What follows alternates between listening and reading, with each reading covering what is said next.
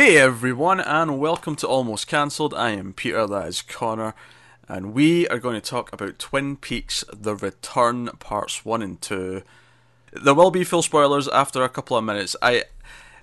Connor brought up the idea that it might be worth giving a quick spoiler-free thing for people who maybe haven't watched Twin Peaks and are wondering if they can jump in to the new season without. Or alternatively, just for people who have watched the old show and are wondering, is this actually good? Uh, I might, yeah. I suppose there could be some casual fans that feel that way. I feel like most of Yeah, no, I know what you mean. they'll be bloodthirsty. I think they're ahead of Most the. likely. But yeah, so the quick answer to that is no, no, no, no. Do not jump to this. Go watch the old show. Yeah, this will make no sense whatsoever. It barely makes sense to us, and we watch the old show. Go go watch the Oh, old show. we were taking notes and we just had to go through and decipher our own notes. Yeah, so I've got pages of the notes here. Yeah, It's as have it's I. it's that type of show. I watch the original show. Watch Fire Walk with Me, which is the movie that came after. It's a prequel movie, but definitely watch it after because it spoils stuff in the show. Maybe Yeah, go watch all our old reviews as we watched it as for the first time and talked about it after each episode. Then maybe that would emulate the conversation that you'd maybe have between episodes.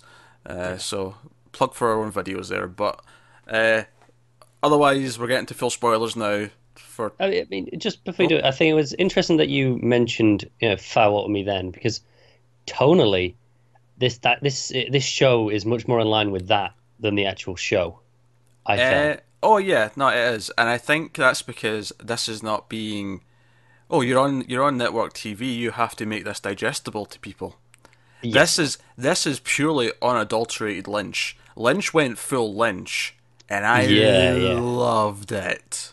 And I can see maybe some people who were fans of the show not liking that. Maybe it's too far for some people. I mean, not us, obviously, but I can see some people having that reaction because, like I said, the original show, there was a lot of times where it was easily digestible. Still, there was lots of quirky things, J- whereas j- this j- doesn't really have as much of that. I don't think that's actually as much of a problem as you think it'll be. I'm sure there'll be some, but Yeah, kind of going back to my main point about fans who want to know if it's any good to jump into. I feel like all the people who have been waiting for 20 years are exactly the sort of people who are okay with it going full Lynch. no, I agree. It's more the people who maybe who watched it when it was on, or at some point they've watched it and they liked it, but they maybe didn't love it, and then they've gone, oh, there's a new show, maybe I'll check that out. Oh, And sure, for sure. those people, That, that that's maybe this isn't for them. this is for the people who love Twin Peaks and Yeah, loved it for all of the Lynch reasons of Twin Peaks. definitely. Um, that's what it is. So full spoilers from this point on for the return parts 1 and 2. Uh, here we go. Okay, so Should we tackle this chronologically? oh yes, I think we should. I Oh, think thank God. that's. I was worried you might want to jump in the deep end, and I was like, I'm Oh not no, prepared for that. oh no, no. Chronologically, I want to talk about every goddamn scene. I don't think there's Yep. any stone I want to leave unturned. Um, so I was actually about to skip something. We should mention it opens with a clip, a bit of footage Yes. from the finale of season 2, the last episode. Uh, the perfect clip they could have put at the start of this. The line that made us go crazy when we watched it just a week and a Yeah, half ago. yeah. The moment where Laura says, "I'll see you in 25 years," which perfectly just it's like it's time, it's time. Yeah. There's a little snap of the fingers, the little kind of thing that going Yeah. down the way, and she's like, "Meanwhile, freeze frame, we're going into it." Um, and then we get the episode 1 opening title sequence, and obviously we didn't know exactly how they were going to do this, but much like Fire Walk with Me did, and obviously I said full spoilers for this. Obviously, it's implied that there's going to be spoilers for the movie and the show up until now Yes. as well. All of it's fair game. Um, but I remember in the movie how excited I was when it cut to the Twin Peaks sign and the music kicked in. Mm. And it had a very similar effect here, where it was some very ominous shots. Some of it, and I think it was pretty much all old footage. Certainly, the shot of the girl running and Yeah. the hallways definitely looked old. And it goes up to the the image of Laura, the homecoming queen photo. The classic photo. Yeah. And there's that low Lynch humming going on through all of this. There's a lot of that in this episode. In fact, if anything, if there's any slight disappointment, it's that there maybe wasn't enough synthy music from the composer. Yeah, there was long stretches of just silence. Yeah, which, don't get me wrong, it did make it feel tense. Like, it gave it this different air to it. It gave it this...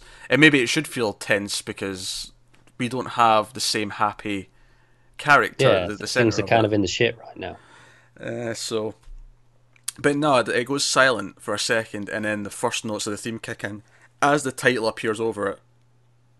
And then it goes to a very similar, not the same as the original show, but similar kind of the waterfalls and... Yeah, the only one I was disappointed that wasn't there was, the sign, the welcome to, with the population on. I wanted to see, what's the population now?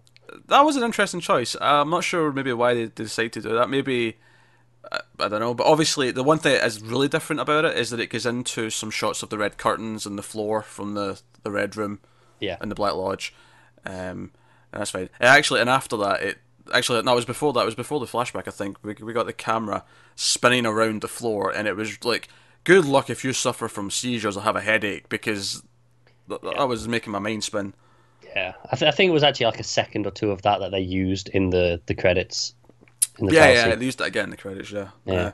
But I think it was the start where it went on for like a good 10 to 20 seconds. It was like a lot of spinning. Definitely. So no, this is so far we've talked about old footage. This is how far we've gotten so far.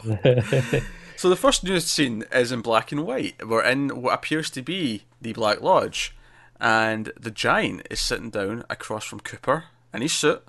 Yep. This appears to be our Cooper. It's in black and white, and the Giant gives us some clues, as he has done in the past. And I have a theory that this scene actually doesn't take place chronologically with the rest of the episode. I agree with that. I think the black and white's a clue for a start. Yeah, of course. I think this is later. I think this is after he gets out. I think this is him getting a message about trying to solve whatever he's trying to solve later down the line. Yeah, quite possibly. Because he references things that we just don't understand yet. He says, remember... Absolutely. He says, remember 4:30.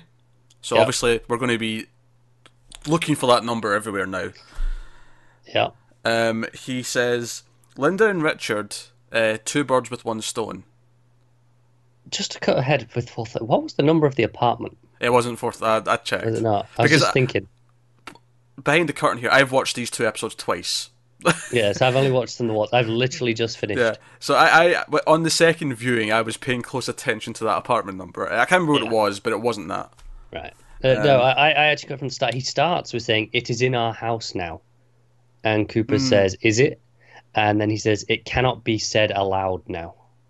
It cannot be said aloud. Right. And that's when he goes into remember 430, Richard and Linda, 2 birds with 1 stone.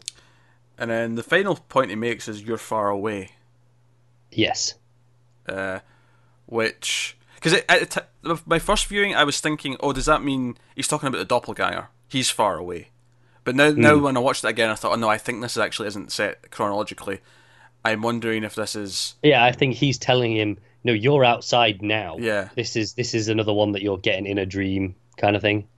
Like we saw in the original show. Either in a dream or through another bridge, which we'll get to later. Yeah. That's a fair point.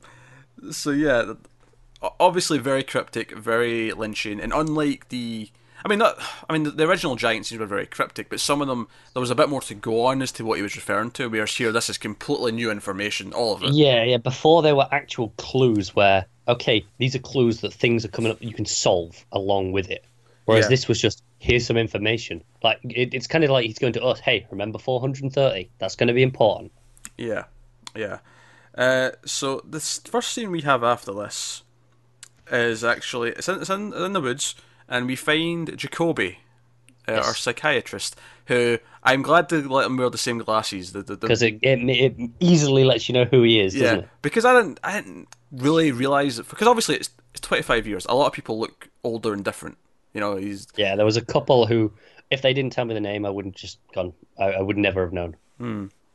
And he and again, that's another very cryptic scene. So a guy's delivering a big box of shovels, Hmm. and he's taking his shovels because he wants to bury something. He says he doesn't want help; he's going to do it himself. Yeah, I have little to talk about this scene. I don't know. it's more Obviously, just we need to mention that this happened because I'm sure it's going to it'll be important. Because yeah why else would they show it us? yeah I'm sure it'll be relevant later. But it certainly on its own. I mean, obviously, burying your sins, burying your past. There's a lot of maybe things that you sort of jump to. Just what would the obvious metaphor be, depending on where this goes? But burying the sins of the town. Given that things are about to get or digging things back up because we're coming back to Twin Peaks and we're Yeah, yeah. Do you know, this is one of those scenes where it told me how different this was from the original show straight away. Because in the original show, I'd have written this off as gone, it's just this quirky little thing that's going on because that's kind of what a lot of things were then. yeah, stuff Whereas like now I'm Nadine going, plots and stuff like that. It was very much this is just a thing on its own. yeah. Whereas now I'm looking at this going, no, no, no, no. There's no time for any of that bullshit anymore. Everything means something.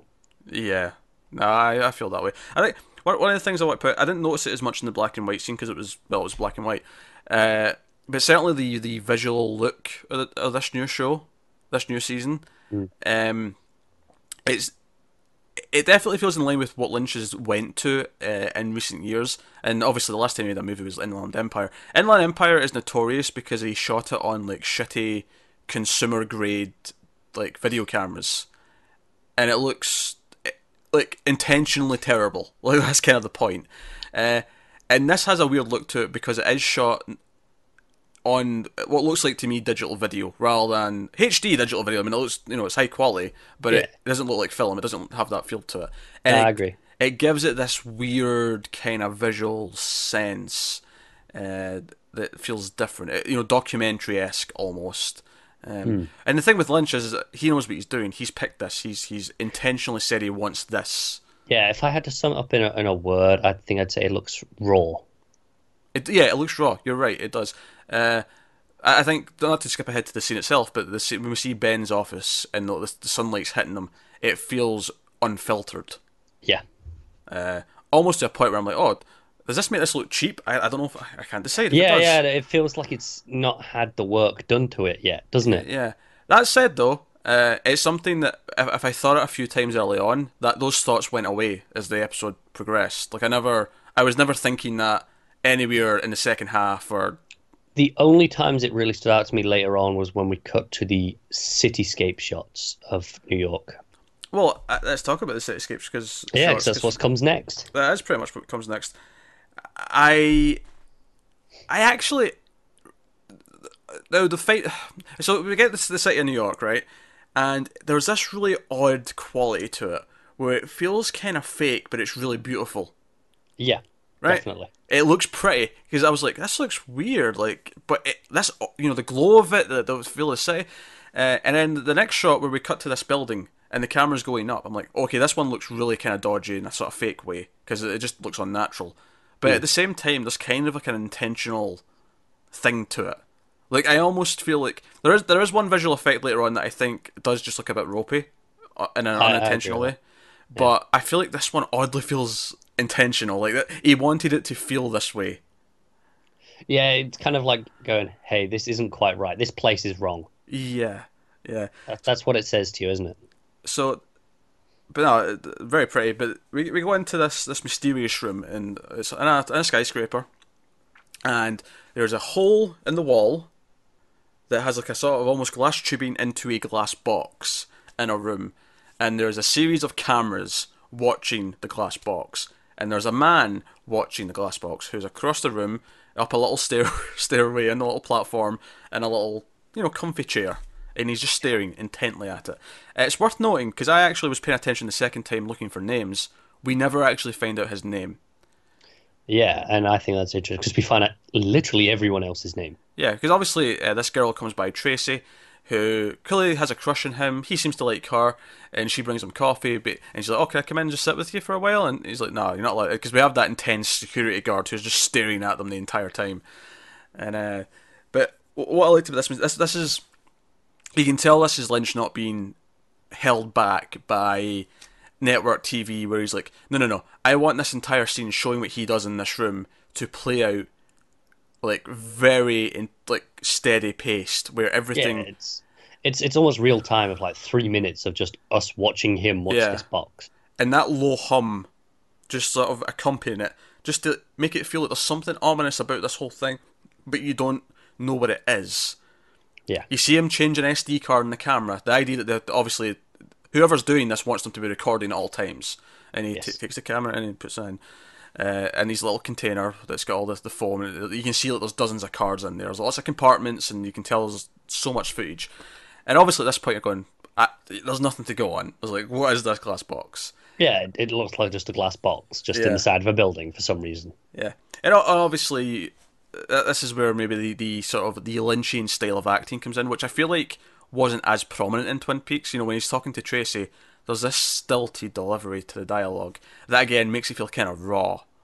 Yeah, it's just it feels like a natural conversation between Yeah. two people, but it's not what you think of as a TV conversation. So Yeah. it feels odd to watch. Yeah, but I mean, as a fan of Lynch, as someone who's watched a lot of his movies, this feels later years Lynch kind of thing.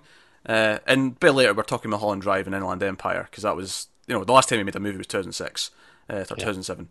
Yeah, and it's not like he's making any more. Which is partly why this feels so special. It's like an 18-hour David Lynch movie.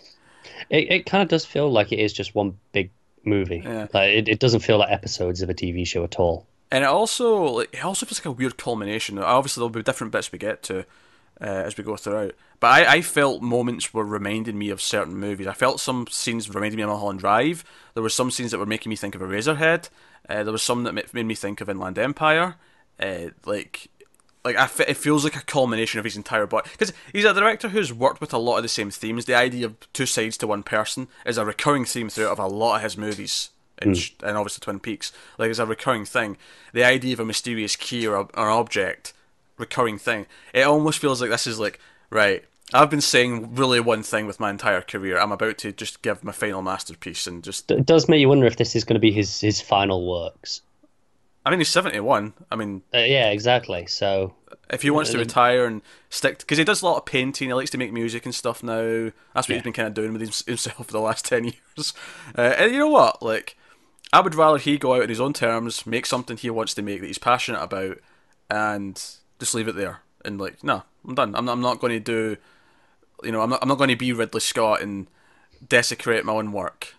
yeah, you can respect that, can't you? You go, no, I've got an idea. I'm going to tell it, but after that, I've said everything I have to say. Is kind of what it feels like. Like you say, he uses a lot of the same themes, and this feels like just capping it all into one piece and going, right, this is it. Yeah. So Tracy and the box man, or Tracy's boyfriend, we'll call him that. He they crack a little joke about her trying to like sneak a peek at the code when he's trying to get in. Yeah, and I was proper going, right, is she playing him? Is she just trying to get into this room? Yeah, I thought that for a little bit as well. Or is she actually there because she likes him? I couldn't tell for a long time. Yeah. So we'll leave that for now, because we'll come back to that in a little bit. Not by much, admittedly. There's one scene I've got written down here in between. Is Ben and Jerry. Yeah, and Ben, like, okay, this is one of those guys that's, he's aged, and I wouldn't have recognized him. He was sat at the desk, so I was like, that must be Ben. I did recognise him, but I think if I didn't, I would have known as soon as he spoke. I think his voice is the exact same. Absolutely. Yeah. Absolutely. But Jerry, on the other hand, as soon as he comes in, it's like, that's Jerry. What's funny is he looks more different than he does, but again, it's the voice. The voice is the exact same. It's the persona. I've also not seen David Patrick Kelly in anything like. I don't think I've seen him in anything post Twin Peaks, because I know him from Commando first, because I knew him growing up watching Commando, and then I've seen him in Twin Peaks. That's cool. I like him. But yeah, he looks he's a big white Santa beard. He's looking like a hobo. But it's the persona, isn't it? When he comes in and he's got the food, and it's like, that's Jerry. Yeah, he's apparently in the legal weed business now. He's making a profit. Ben gave up the carrots. He's back on the cigars. Although he seems to still be in his noble kind of phase because He does because he's treating them well. He's like, no, you gotta have some respect. yeah, because Jerry's all you didn't sleeping with the new girl yet, and as he points out, he shouldn't call her a girl because of her age clearly, and it's Ashley Judd who is middle aged, and again that's a pretty big name who's just at least for now in a really small role because Yeah. I actually did like a double take. She walked in and I went, "Is that Ashley Judd?" Oh, it is. It is Ashley Judd. Fair enough. So I want to just, you said, oh, he seems to be in his noble phase. Given that it's been 25 years, I'm not sure it's fair to call it a Okay, phase. maybe not phase, but you know what I mean. Like the idea that some of State. those, Yes. yes, some of the changes he made where he became a better person seem to have stuck, even if he's still on the cigars. Yeah. But no, and yeah, I felt like this scene was mostly just catching up with this. There was a funny little line though where Ashley Judd's character, she's called Beverly, who's sort of I guess, the person who's running the hotel for him at this point. Yeah. Where she covertly drops a C-bomb into a sentence with referring to the guest she has to go and speak to, and she's like, "No, how did the skunk get in there?" Because apparently that's what she was complaining about. But I think that scene that's probably the first scene where I'm like, "Oh right, okay, they're making use of the fact they're not on network now. They're going to be showing things that they want to." Yeah. It's definitely not the first, and well, it might be the first. Definitely not the only time in these episodes Oh, of that you course, go, yeah. oh, okay. Yeah. There's definitely f bombs later. There's definitely nudity later. There's and even just the violence, the Yeah. gore is. Again, that's another story where it feels closer to Fire Walk with Me because it's like that was very much no, this is unshackled. Yeah, and I feel like this makes sense again, given where the plot is, given where we are. Absolutely, It makes sense that this is darker. It can't be light and happy-go-lucky when we have no hero right now. I think we will get some of that though. I feel like there will be some fun if Cooper, because I do honestly expect Cooper to get out early on because I feel like that's what the show's going to be. Is Cooper's going to be out and dealing with I everything. can see it being the middle. Maybe the middle. I don't think it'll be the end though. And I think No. some of the light fun stuff will come about when Cooper's back in the town, and he's also been gone for 25 years. So I can see Cooper going, "Oh, this internet's changed a lot," Yeah. and, things like that. Like I could see a lot of the fish out of water stuff Do being. you know? I was just thinking one of my, I'd say problems. It's not really a problem. Was we didn't really see much of Twin Peaks itself. We didn't see much of the town in these episodes. We didn't, and And I was just gonna say, I think they're saving it for when Coop gets back, I think that so too. that we can experience it with him. And honestly, even beyond that, I feel like the episode itself feels like it's building towards going to Twin Peaks. There's a couple of scenes to because we need a couple of things from Twin Peaks, but Yeah. I feel like even the way that the second part ends, it feels like, oh, this is us now just getting to Twin Peaks in terms of what's going on. Like, and we'll talk about that as we get there, but. Man, this is going to be the longest. This is Twin going to be a Peaks long we've one, ever yeah. done. This Right. is what happens when they give us 2 solid hours. I know, and it's more packed as well because it feels like everything does is important and means something. Right, so we go back to New York. We go back to the Boxman, and one of the cool things they really did here to set up this is that the first time you hear the elevator noise, because it's one of these old timey elevators with the alarm that goes off and it's got the shutter door. A freight elevator. Yeah. It's one of these elevators that I associate in big buildings in New York, even though you get them everywhere. I associate it.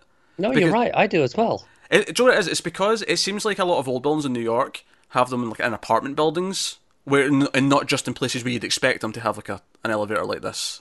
Yeah, you're right. But it has this elevator, and you hear it off in the distance, and when he's in the room. So this second time, he's changing the SD card, you hear it, and you know she's coming. You know what it means this time, and he immediately starts leaving to go there. And this is when things get mysterious because they go out, and the security guard's just not there, and he doesn't know why he's not there. She's like, no one's here, and they're like, oh, this is strange. What's going on? And checks his bathroom, not there. And they go into she's like, oh, does this mean I can come in and stay He's with like, you well, for a bit? there's no one to stop you. Yeah, and he does point out something I thought of. Yeah, but what if he's back? What if the guard's back when you try to leave? You'll still get into trouble. And he's like, oh, let's not overthink this gift. Let's just go with it. She wants in that room.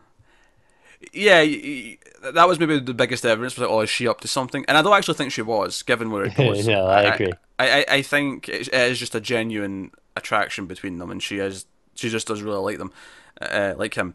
So they go in, and we get a couple of tidbits. He doesn't even know what this box is. This is just a job for him. He's been paid by some secret millionaire. He doesn't know who it is to keep track of this box. The millionaire believes they saw something in it once.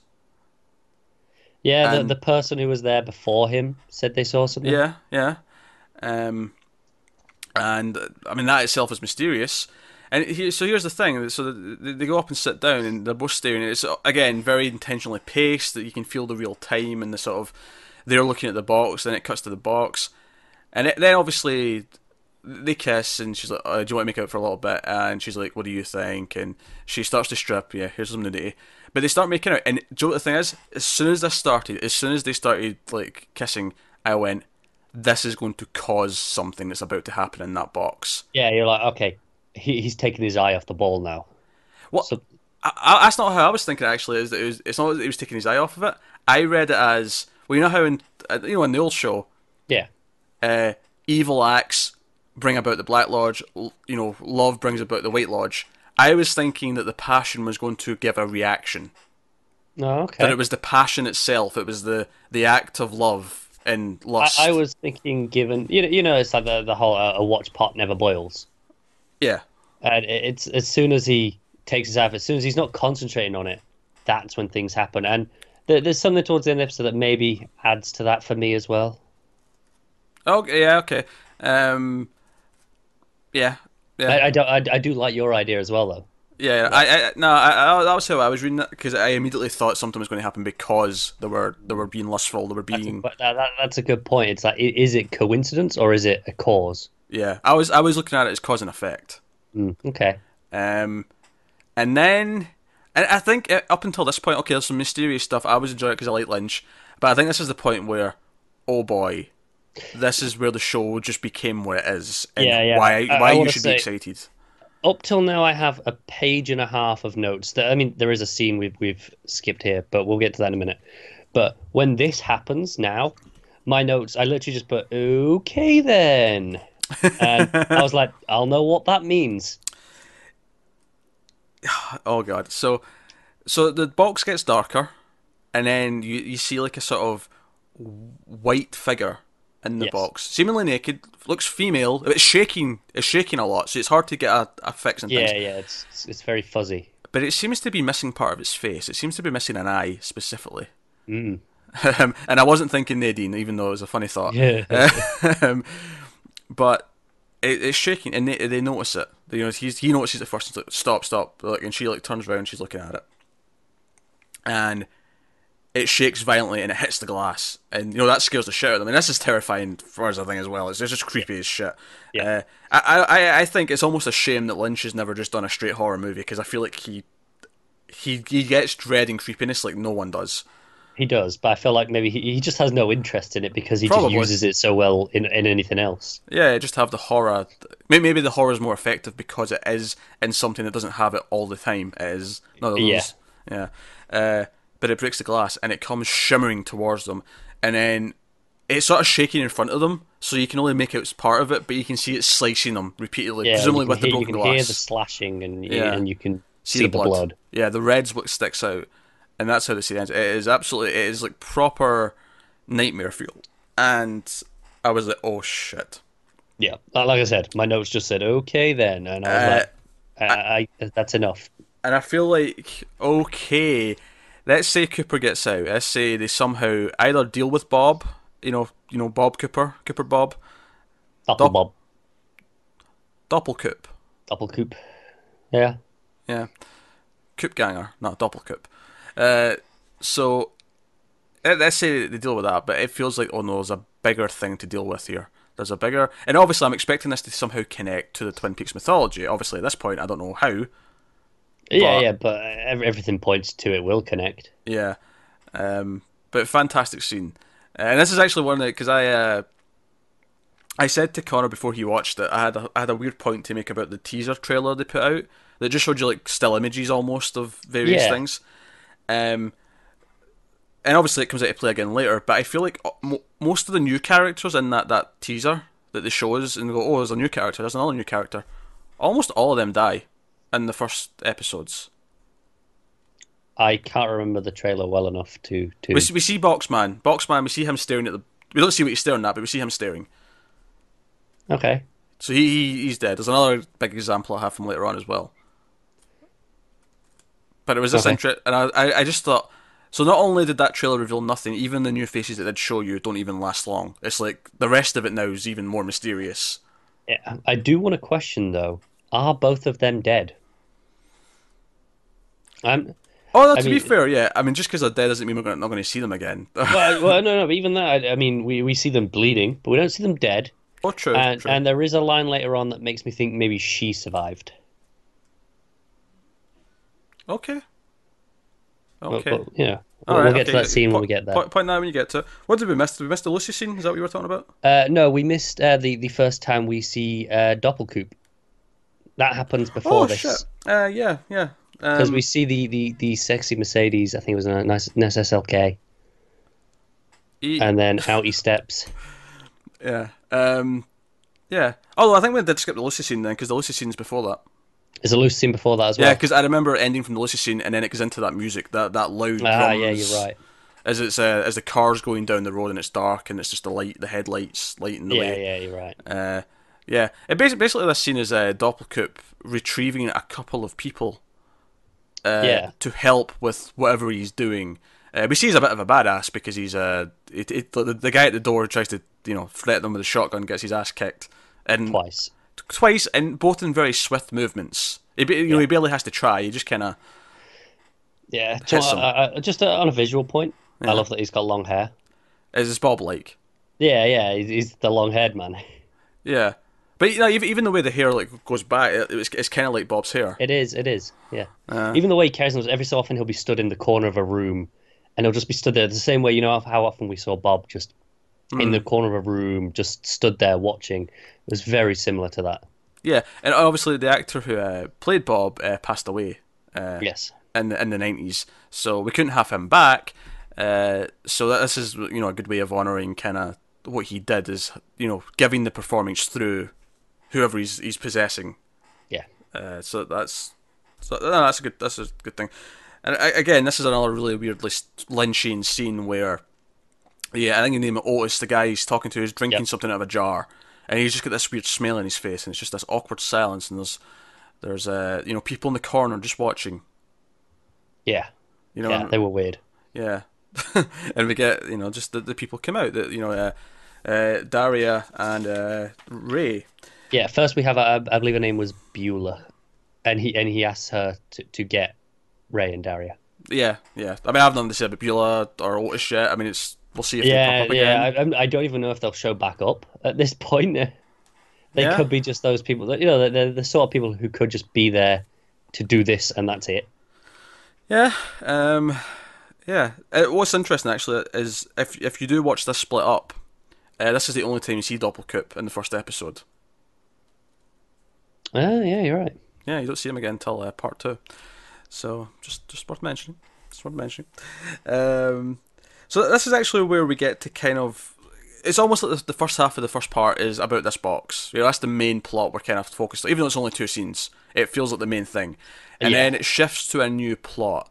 This is where we move to South Dakota. Which does feel connected, mainly because when they find the corpse's head, it looks like the head of the thing that attacked Tracy and Boxman. It's also just the idea of finding this corpse is reminiscent of Laura Palmer. Oh, sure, yeah. Just it says, it feels connected in that sense as well to the overall show, because I feel like going to this completely different location with this whole new case, that could just feel like, oh, what's this for? Oh yeah, I just mean it actually goes straight from the scene where that happens to Tracy and Boxman to Dakota, and then it ends with finding this corpse, well, head and second corpse. And the way the eye's missing, it was very reminiscent, at least from what I can see of that white figure who attacked them. Yeah, it was very reminiscent. You really can't see much. No, which obviously leads to all right, so so someone's killed her violently, and she's became this vengeful spirit or something. Your head starts racing with this stuff. But let's not gloss over how we get to that body, because the whole thing again is very Lynch. It's very the Lynch style of comedy, where we have this neighbour who keeps forgetting things She's very like her forgetful. own address. Like her own address. She forgets that she has the key, so when the police show up and they're getting annoyed because she keeps not getting to the point, she keeps saying like, "Oh, such and such has the key. Ah, but he's out of town. He's at the hospital. He's at the mental hospital. Oh, but his brother has a key. I don't know his brother. Maybe the repairman knows his brother. He's the His superintendent. name was Hank. Hank. Oh yeah, I've got a bunch of names written down. I got Hank. I got Chip. I got Harvey. I remembered Hank because, well, Hank. Yeah. So they go out and they find Hank behind the building, and he's like, "Oh, did Harvey send you?" He's all nervous, and he's like, "Oh no, I don't know anything about this." And the police aren't even interested in him because the neighbor comes back out and says, "Oh, by the way, I water our plants. I've got a key." Yeah, and he's like, "Am I free to go?" He says that repeatedly. Honestly, I expect to see him again, but the biggest thing I want to point out about Hank is the giant ass smartphone he was using in the following scene when he was contacting Harvey. Yeah, that's fair. It was like a brick, Yes, it was. and it was just there. Like we wouldn't notice this giant ass phone. I think that was probably the point. Go, hey, look, we can have phones now. Yeah, but other characters use normal size phones. They do, but they just wanted one, so you're aware. But you think that was the point of the giant phone, is to show the audience that we have smartphones now, so the characters can use them. Maybe. Some people just like big phones. What can I say? So they get in, they find the body. Detective shows up. I didn't get his last name, but his name's Dave. And Constance, who's like the CSI forensic specialist, is in doing her business. Who's played by an actress who I don't know the name of the actress, but I recognised her and I had to think about where I knew her from. She was on Frasier. She dated Niles for a season on Frasier. In case anyone's thinking, I know her face from somewhere. It might be that, because that's Good where memory. I know her from. But yeah, so they lift the cover up and it's a different body. This is where I was speaking about the dodgy special effect that didn't quite look just intentional. Yeah. Because it appears to be like CG, this body, and it just kind of looks a bit weird. Yeah, and, it's meant to look bloated, but it just looks strange. yeah, it looks like it's not really on the bed. But whatever. I'm not going to harp on it too much. But obviously that sets up, okay, right, so we've got two bodies then. We've got a head and a body. And what's going on.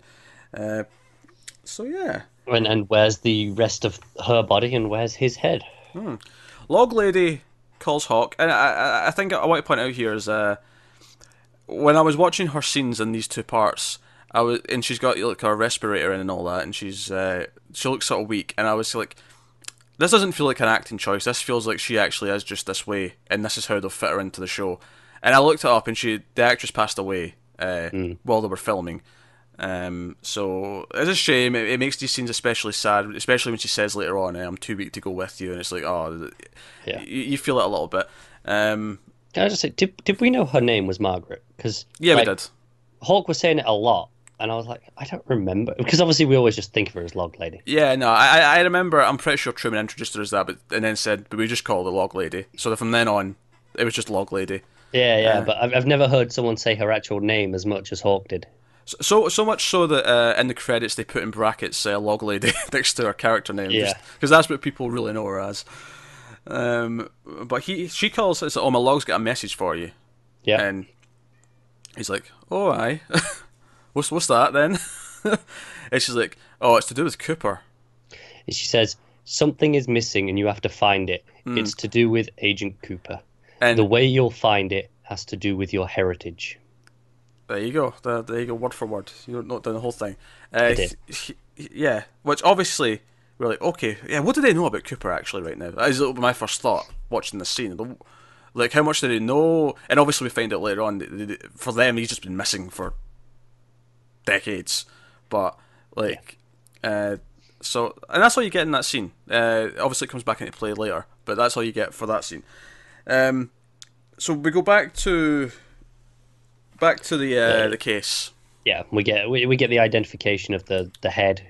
Her name was Ruth Davenport, and they confirm that was her. And the body is male, but they do not know who. Yes.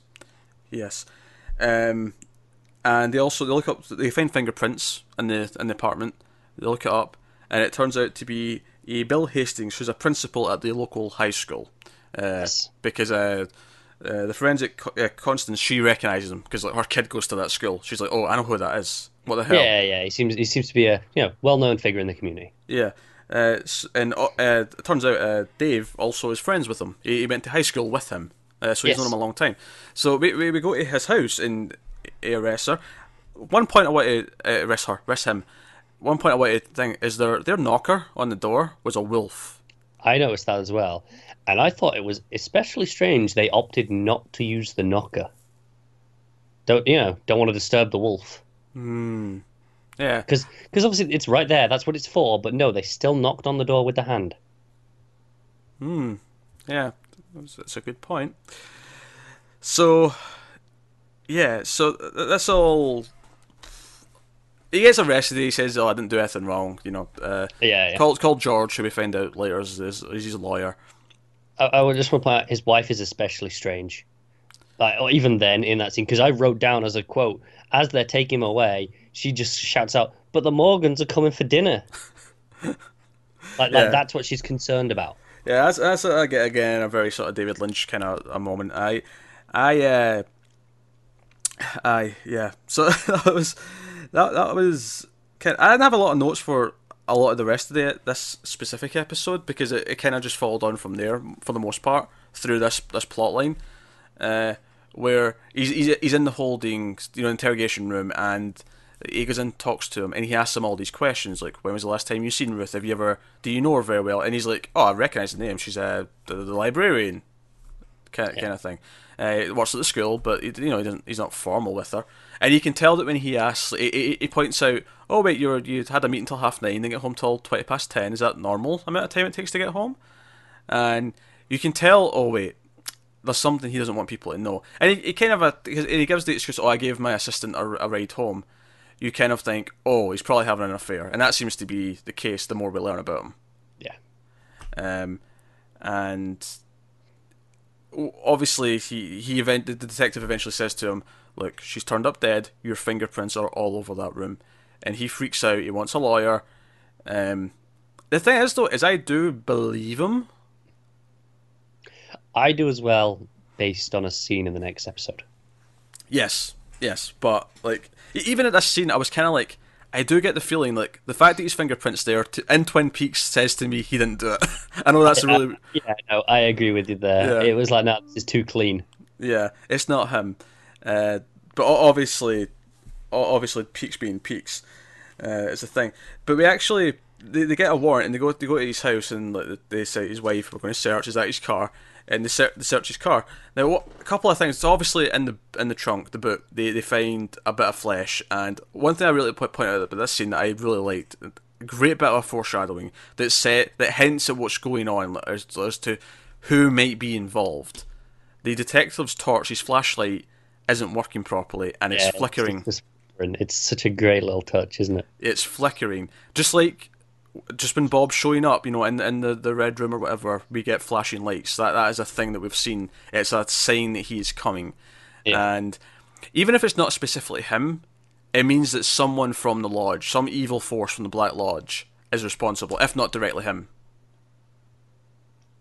I mean, it probably is him. I'm not saying it isn't. I'm saying... Yeah, I mean, the things that we learn later on imply that it's his doing, if not directly him that did it. Yeah, sure, yeah.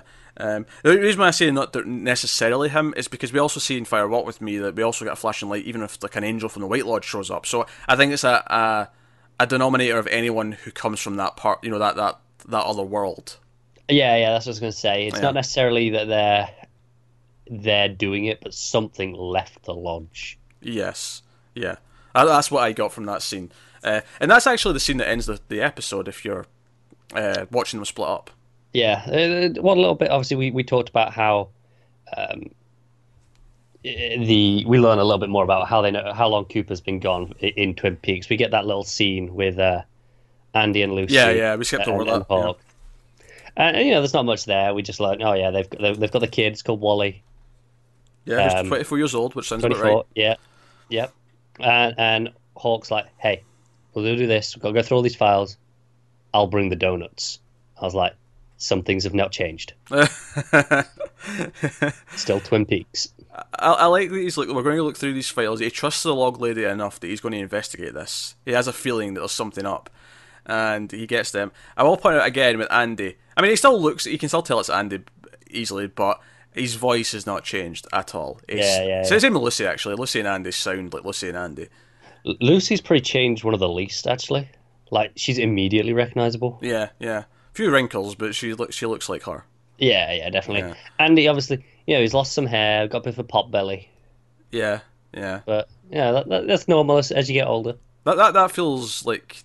To be fair though, Andy's hair was never that healthy looking in the original show anyway. It wasn't, but it just feels like he's had his fair share of donuts. Oh, he has. Yeah, and to be fair, I do not blame him. With the table of donuts that Lucy puts out in that police station, it does not surprise me that he's put on a bit of weight. Yeah. If that's what she does at work, just imagine what he has at home.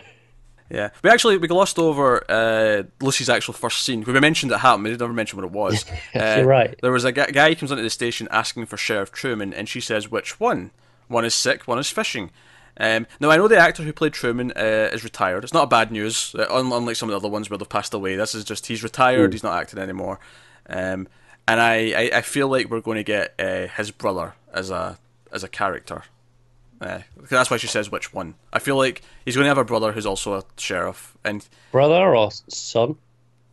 I mean, son would be a bit young son. To be sheriff, I guess.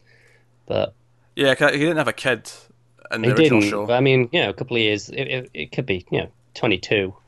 I'm going to say but it's still young because Hawk would be sheriff, I think. Yeah, I agree. Yeah, because Hawk's clearly in charge when the sheriff's not around. Yeah, I mean he's the deputy sheriff now. Yeah, he's not letting Andy call the shots because, well, I mean the town would be on fire, but day two. That's ambitious. I think they would. Oh dear. But yeah, so he leaves his card and Lucy's he just says he's there for insurance. And do you know what this scene actually reminded me a lot of? The scene where the one-armed man comes the first time to see the sheriff. He's like, he wants to sell shoes. Yeah, I can see it. And it was reminding me a lot of that in just the way it was set up, and the way it was there, but the sheriff was out, and he's like, "No, I want to do this. Tell him to get in touch." Yeah. That's fair. So I think to sort of sum up this first part of it, then this episode, on a horror level, the sense of dread, the sense of mystery about this new threat, and then the little connection to this murder, I think fascinating. I mean, yes. I don't want to just. It's weird to sum up just the first part because really it's one whole, two-parter, but no. But it is still part one. So no, I approve so far. I was into it. As was I. I was very much into it. And I do feel like a big chunk of this first part is going to be a lot like the opening to Firewalk With Me, in the sense that we're going to get to Twin Peaks proper a bit later. And I feel like we're still in this phase of introducing all these elements. I feel like all roads are going to lead to Twin Peaks as we get further down the story. This is sort of the way where this does feel like Firewalk With Me is important, in the sense that, it established Just wait until we get to part 2. No, I just mean in the sense that established that these other cases, that the Blue Rose cases, stuff goes on, and they investigate all over the country. This kind of feels like that as well, where okay, we're in South Dakota. This is weird, but we're related. Actually, the scene where the detectives or the policemen find the body in the apartment building, that reminded me a lot of Mulholland Drive. I was feeling such Mulholland Drive vibes in that scene. Yeah, you're right. It's the way that when where it looks over to the bedroom, you can just see the edge, and then even just the blue thing in the table, the bedside table, reminded me of like the blue box from Mulholland Drive. I was just getting a lot of Mulholland Drive vibes. Maybe because it was in a location. I mean, obviously it's in Dakota and not LA, but it was a sunny day, so it felt like it could have been LA almost. Sure. I mean, we'll see this one apartment building. It's not like indicative that's true. The whole thing. So, was it North or South Dakota? I can't remember. South. Whatever. As John Oliver says, that's why you have 2 Dakotas, in case one goes missing, you've still got the other one. Exactly. But yeah. Do you know what's amazing is I'm still on the first page of my notes. I have more notes for part 2 than I do part 1. I went through 3 pages of notes, but I've still got like another 6 pages. Oh, Jesus. I'm on a slightly smaller size paper than That's you, fair. to be fair. Because I think as we get to episode 2, there was a lot more in the lodge, the Red Room. And I was worried that a lot of that was going to blend together and I wasn't going to remember details. So I got really... On my second viewing, that is the first viewing, I just paid attention. Like... Oh, no. This is why my writing's such a mess. It's what I do when I'm in the cinema as well. Like, I can't see what I'm writing. I'm just, shorthand jotting things down without looking down, keeping my eyes on the screen. They ain't going anywhere.